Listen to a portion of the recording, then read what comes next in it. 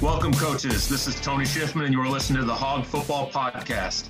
The Hog Football Chat was created as a way for coaches to talk about all things football and all things offensive line, and we took off via Twitter. With the help of so many great sponsors, we were able to create an amazing network of our coaching community. Now we've decided to launch our first ever podcast series. Please don't forget to check out those amazing sponsors on Twitter. This podcast series is presented by Platform, an online strength and conditioning tool that partners with over 800 schools across the country. Go check out platform.com, that's PLT4M.com, for our full series and catch up on any episodes you might have missed. Don't forget to check out @Coach Schiffman on Twitter and use the hashtag HogFootballChat when you're there. We have a great episode for you today, so let's go ahead and kick this off.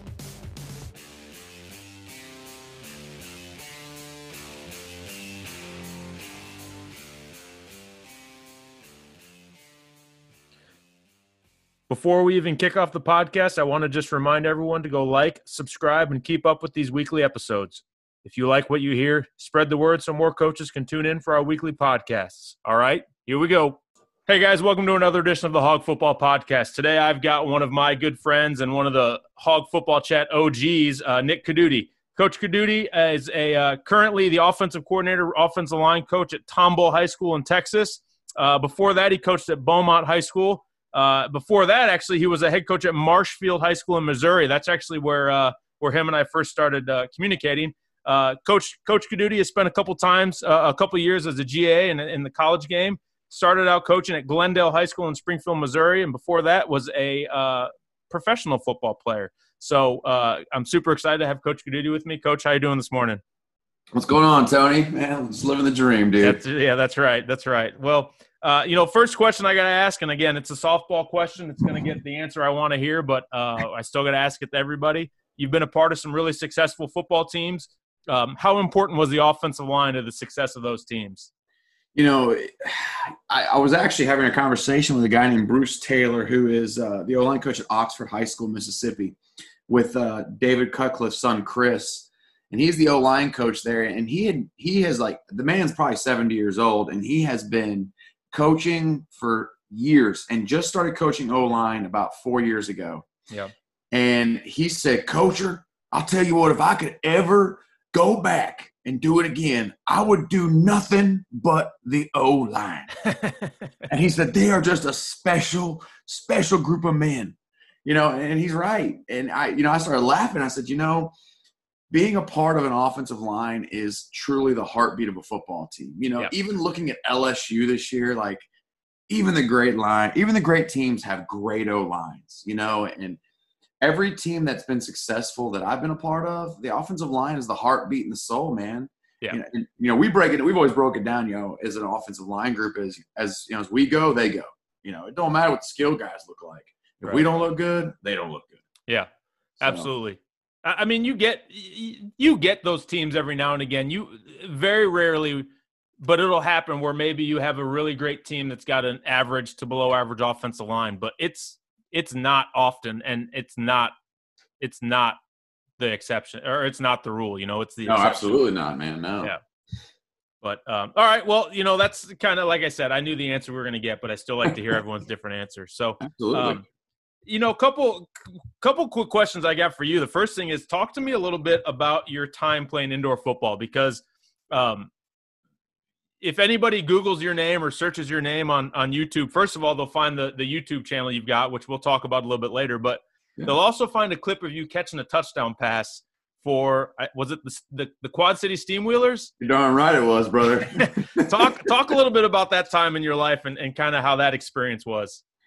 So I played professional football for about 4 years after college, and I was the epitome of the guy chasing the dream. I think, PJ Flex says, I'm the king of the twos, too short, too small, too stupid, and I was too short, too small, and, I was a guy that, got to the combine and just I was never big enough. I was 6'1" 7/8. God forbid they give me an eighth of an inch. Right. Right. And, I was 313 pounds there, but I'm, for me playing arena ball, I kept bouncing around, and I would always go to NFL camps and come back. But I found my home playing arena in the AFL, and believe it or not, that last year I had my eyes set on retiring. I had actually just been cut by Green Bay at the time, and I was like, you know what, man, I'm done. And my buddy JJ Ratterink was actually the quarterback. He was actually the quarterback in the LA Kiss Arena show on AMC, if you ever saw it. I remember that show. Yeah, yes. He was the quarterback, and he and I are good friends, and he's the quarterback coach at Valor Christian Denver, outside Denver. And he said, man, he convinced me to come play, and they moved me to fullback. Bro, I'm an O-lineman. I mean, I'm O-line true and through. Like, I run like an O-lineman. Like, I've lost 100 pounds, and I still run like an O-lineman. I know the feeling, so don't Yeah, and so, I'll never forget that game, man. We're playing a team out of Milwaukee, and I'll never forget. They sent me on a route, and there was no reason for me to get open. And I got open, and he overthrew me, and that thing hit me in the hands, and it was – it was a great moment. Now, I tore my ACL the next week. But, oh, nice. But the reality of it was, man, I had a great time. Met a bunch of great friends, learned a lot about myself, man. Learned that professional football, bouncing in and out of NFL camps, CFL camps. I'm the only guy that was in Edmonton for about 48 hours. Nice. And you just learn a lot about yourself, dude. Arena football was truly about the fans, and I appreciated that. I mean, I still talk to fans like in New Orleans and in Shreveport, and I still talk to some of those fans that had like box seats behind us that after you get done playing a series, they're like, if you score, I'll buy you a beer, Codutti. I'm like, all right. Yeah, that's awesome. That's awesome. I've been to a few games here and there. I've never been to – actually, I take that back. I did go. I went to – when I was a freshman at Augustana, I was at the first ever Quad City Steamwheelers game. Were you really? I was, and I think they won some. They were like ridiculous. They won like 84-2 or something stupid like that, and just destroyed the other team. But it's a fun. Unfortunately, right now a lot of the players growing up don't get to see kind of those arena football games that used to be on Sundays in the spring. But we were on ESPN, man. Yeah, it was a fun game when it was in its heyday. That was a fun game to watch. I'll tell you this, man, and during this quarantine time, I'll be honest, dude. Like, I came through and started cleaning the house and purging stuff, and I ran into the Arena Football Road to Glory game on PlayStation 2, and I had that game. I am on that game, bro, and like that is like my. Are you really? Oh yeah, I am, bro. I'm like an 88 overall. You better get your mind right. And I'm going to put it up on the screen. I have a projector in my office, and I put up a projector, and I look at my daughter, and I was like, hey, baby girl, your dad's a rock star. And she looks at it, and she goes, that's old. Yeah, nice. Yeah, that's true, though. It is. I remember that game. I was like, dang. But, yeah, that's my one thing I'm going to show my grandkids one day. Yeah, your granddad was in a video game. Right. You don't need to know any of the stories, just that one. Yeah, exactly. That's awesome.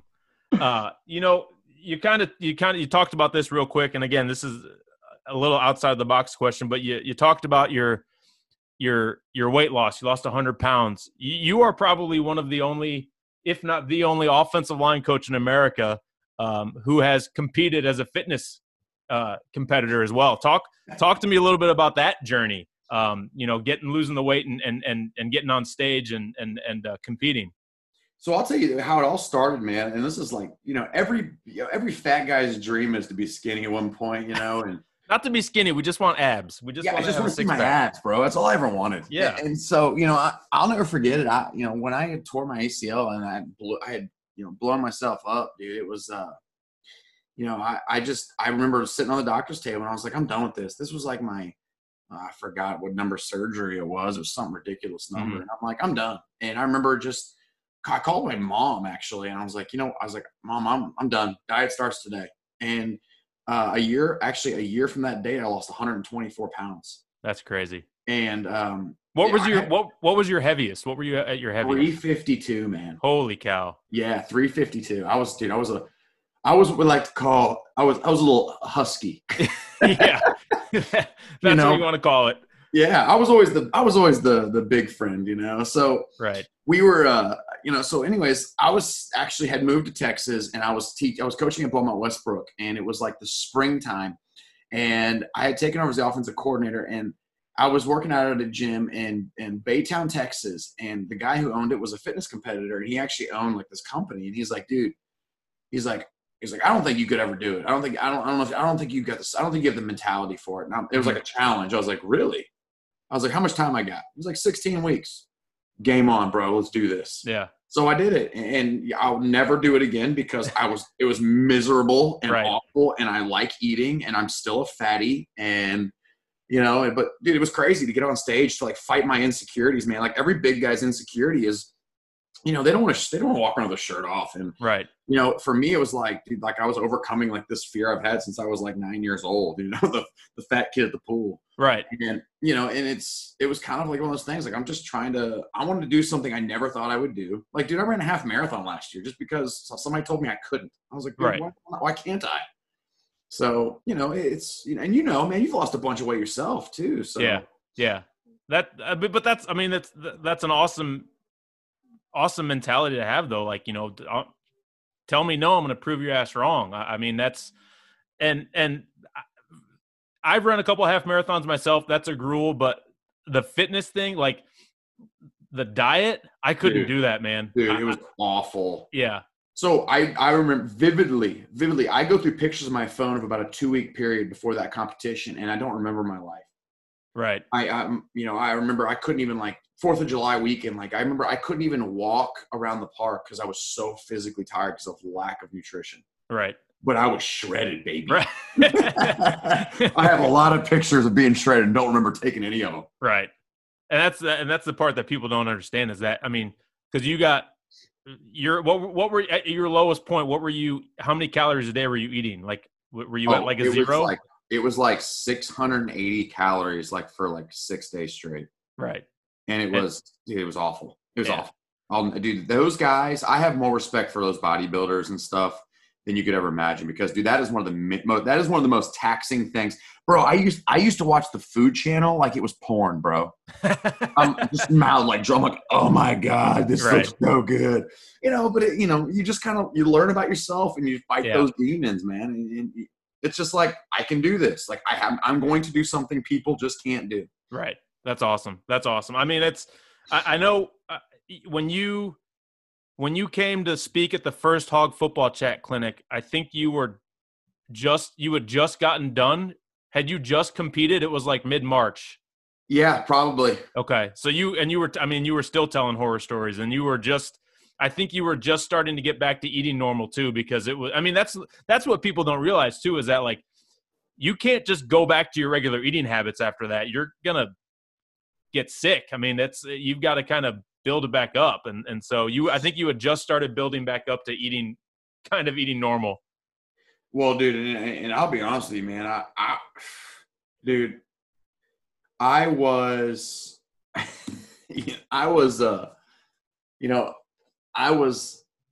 the day, so 24 hours after that competition, I gained 21 pounds of water. Like, I looked like I had a water balloon around my stomach. I went from having abs and working months to get abs and losing them in literally 24 hours, bro. Right. Yeah. And you're still a fit guy. You still work out a ton. So I'm sure you still kind of have some of those principles that you try to keep. But I don't know if I could do that extreme with that diet. Yeah, you're right. Yeah. All right, we'll transition a little bit onto football now. So, you coach, like I said before, you and I first started talking when you were coaching in Missouri, and actually at the time you and I were talking about a possible job. But then you kind of made the jump and moved to Texas. How was that transition moving to Texas, and how eye-opening is football in Texas? I know people understand it, but I want to hear kind of from the horse's mouth. What is that Texas high school football experience like? From an outsider in, man, like, it's one of those things where people don't, people talk about it. There's this myth or this like, or this, like aura about Texas high school football because, there's, Friday Night Lights and this town shut down. And brother, I'm gonna be honest with you, man, that's real. And right. Truly the one difference between football that every place I've been as opposed to Texas is there's two things. Number one it's the community and school and financial backing. They take it seriously. They really, truly want it to be an important part of the community. They want it to be an important part of, what the kids are, the culture of the school, and they spend the money. Like, we have athletic periods in our school, like in our classes. So, like, for example, like all my football athletes are in my, fifth period athletics, all my varsity athletes, every one of them, and that doesn't happen all around the country. And, it's stuff like that. It's stuff like, the Texas High School Coach Association, THSCA, is one of the strongest, probably one of the best groups to ever have it as an advocate for coaches, because, they make sure coaches are taken care of, that things are done right, that they get paid well, that we have athletic periods, but in the process, they don't allow volunteer coaches. You have to be on staff as a teacher to coach in the state of Texas. And a lot of people don't understand that, and, they just want to jump in and coach in football in Texas. And they're just like, well, what do I need to do? I'm not certified. And like, well, first things first, you gotta get certified. Right. But like this year, I'll give you an example. Like this year, I'm in a district right now, Tomball, Texas. It's just northwest Houston. And it was rural. It was they said, 15 years ago, it was a 2-lane highway. It took 40 minutes to get to here from Houston. Now it's 15 minutes, and it's a 6-lane highway, and it's a tollway. And, there's 2 high schools in our school district right now, and we're growing exponentially. But, in our first game, we played against each other this year. There were 11,000 people at the game. Right. And it's, that's not uncommon down here. And it's just different, man. And I really appreciate the value they put on athletics, especially football. And being a football coach, man, it's real. And it's just fun. It's fun to be a part of, dude. That's all I can say about that. Right. And I think, there are some myths that are out there, but I think you just hit the nail on the head too. Like, I think one of the big myths is that people can go and coach high school football in Texas and make $100,000 and never have to teach a class, but that's just not true. I'm sure there are some districts and there are some jobs that are like that, but you teach, you're in the classroom. I'm sure you've got other coaches on staff that are in the classroom. So that's another one of those myths, is that you're still a teacher, but you get to, like you said, you get 15,000 people in the stands. Yeah, there's a few. There's a few like really, really, really big programs that their coordinators don't teach. The head coaches are administrators. They talk about how head coaches don't teach in the state of Texas, and and most at the higher levels they really don't. But they're also athletic directors, campus coordinators, and and they have to. They have administrative duties, and they're on year-long contracts. It's not like they just go coach football and that's all they do. Right. But again, it goes back to, your head coach isn't teaching a class, and he doesn't have to worry about that lesson plan and so on and so forth. But, where I'm at, we teach classes, but it's, it's cool though. I really enjoy it. Right. Yeah. Well, you wouldn't be putting the time and effort in if you didn't. That's the beauty part of it. So, yeah. All right, Coach, last question I've got for you. And this has been a tough one for some guys, but I want you to put together sort of your Mount Rushmore of offensive linemen. And it can be 5 guys that, it can be guys you've played with, guys you've coached, guys you've played against, or just guys you're fans of. But who's on that 5-man Mount Rushmore for you? Just you talking about like 5 dudes that I would want to play for me, or what? Yeah, guys you want to play for you, or just guys you just like, I've had one guy tell me that he wants the 1990s Dallas Cowboys offensive line. I had one guy pick all his high school teammates. I had one guy pick all Wisconsin Badgers guys. So just 5 guys that you would put up as these are the guys. Okay. Number 1, when I look at O-linemen, I want dudes that I want to get in a bar fight with, and that's kind of how I treat it. And so number 1, I want Concrete Charlie, Chuck McNair playing center for me. There you go. I like it. I love it. Crooked finger, knocking out Frank Gifford, I'm good, man. That's my dude right there. That's a guy I can get behind. Absolutely. Left tackle. Oh, dude, to me, got to be Tony Baselli. Okay. I'm a Baselli guy, that's just that's just he's just a guy, man. I grew up loving that guy. I don't know what it was. I don't really have no idea. But, right.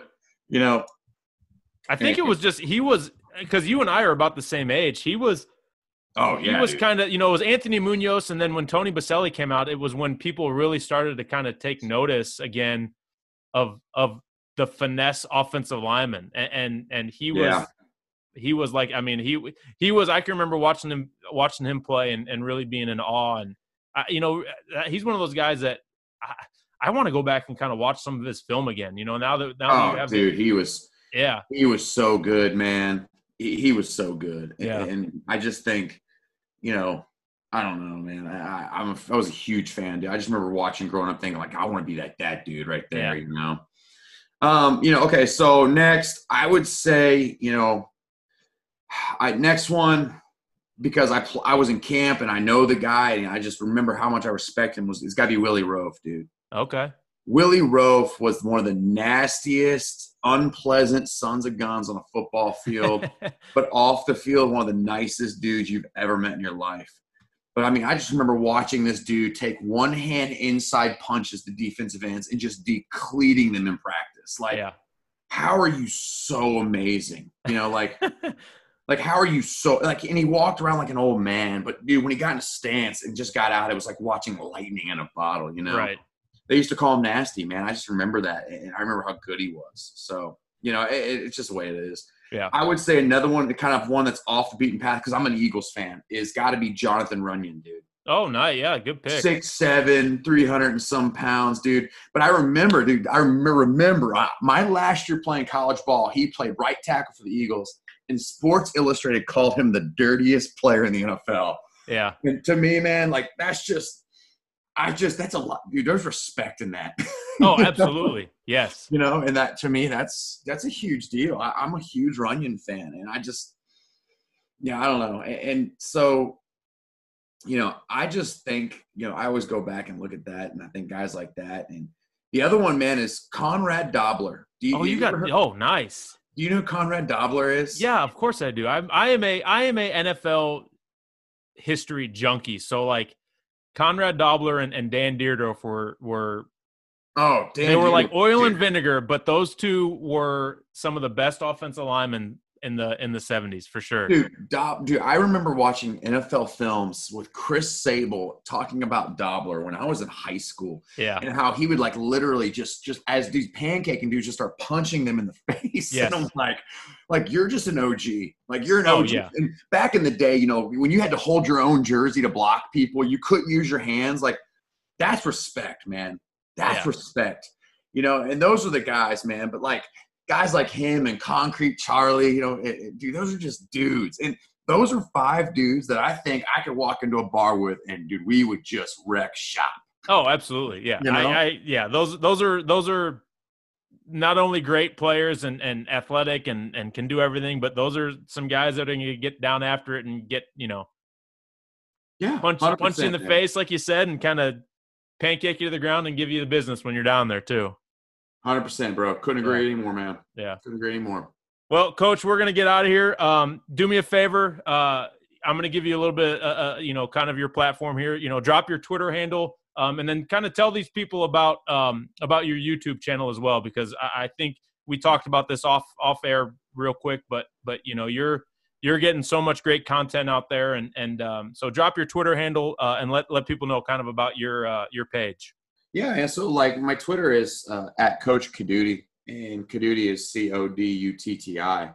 And to be honest with you, it kind of goes back into, I started Twitter like a decade ago, man, and about how I just want to reach kids. It was a way for me to group message kids, and before group messaging was a thing and all that crap they have now, and somehow it turned into I got like 13 or 14,000 followers because I just I don't use it as a way to force my opinion. I just use it as a way to connect to coaches and to meet people and to actually, I'd be honest with you, I just really enjoy the people I've met. I've met great people on there. And absolutely. So my YouTube channel started about a year ago, man, and I really just wanted to people kept asking questions about, because I'm a wide zone guy, duo guy. I'm a little different, run and shoot guy. And, people ask me, how do you block that? What would you do here? So I just started putting up videos and breaking down film because I got bored. I'm a film junkie. Like, I don't have a hobby. Like, my hobby is watching football. Right. That's what I do. Like, I don't build cabinets, and I don't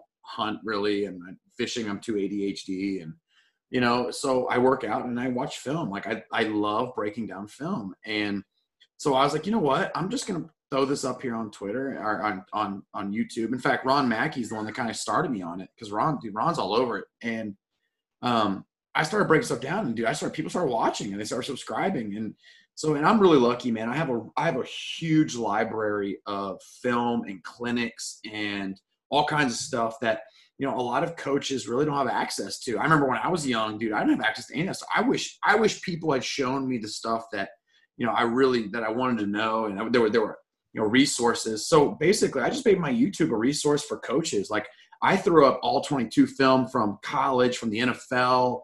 I throw up clinic films that, I have gotten myself in trouble about because, University of Alabama told me I need to back off.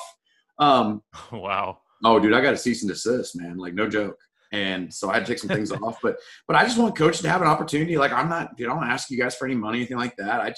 Honestly, man, I'm just trying to throw out stuff and resources for coaches, and if you guys want something, just send me something on Twitter or send me something on YouTube, and if I can find it, I'll throw it up there for you guys to watch, and whatever you guys do from there, it's up to you. But, I'm here for you guys, man. I'm doing something I wish people had done for me when I was a kid. So yeah. Absolutely. Great resource, guys. I highly recommend checking out his YouTube channel. So, well, Coach, I appreciate you coming on, man, and talking with me. This was fun. I wish you guys the best of luck this upcoming season, and hopefully you guys at home stay healthy and stay safe. Absolutely, man. Take care. All right. Thanks again for everyone listening, and remember to go check out platform.com for the full series of Hog Football podcast episodes. We want to thank everybody for their continued support. And be on the lookout for our Hog Football Chat series from Twitter on our website, hogfootballchat.net. You can check out all of our great sponsors and tons of awesome conversations from the chat and the podcast.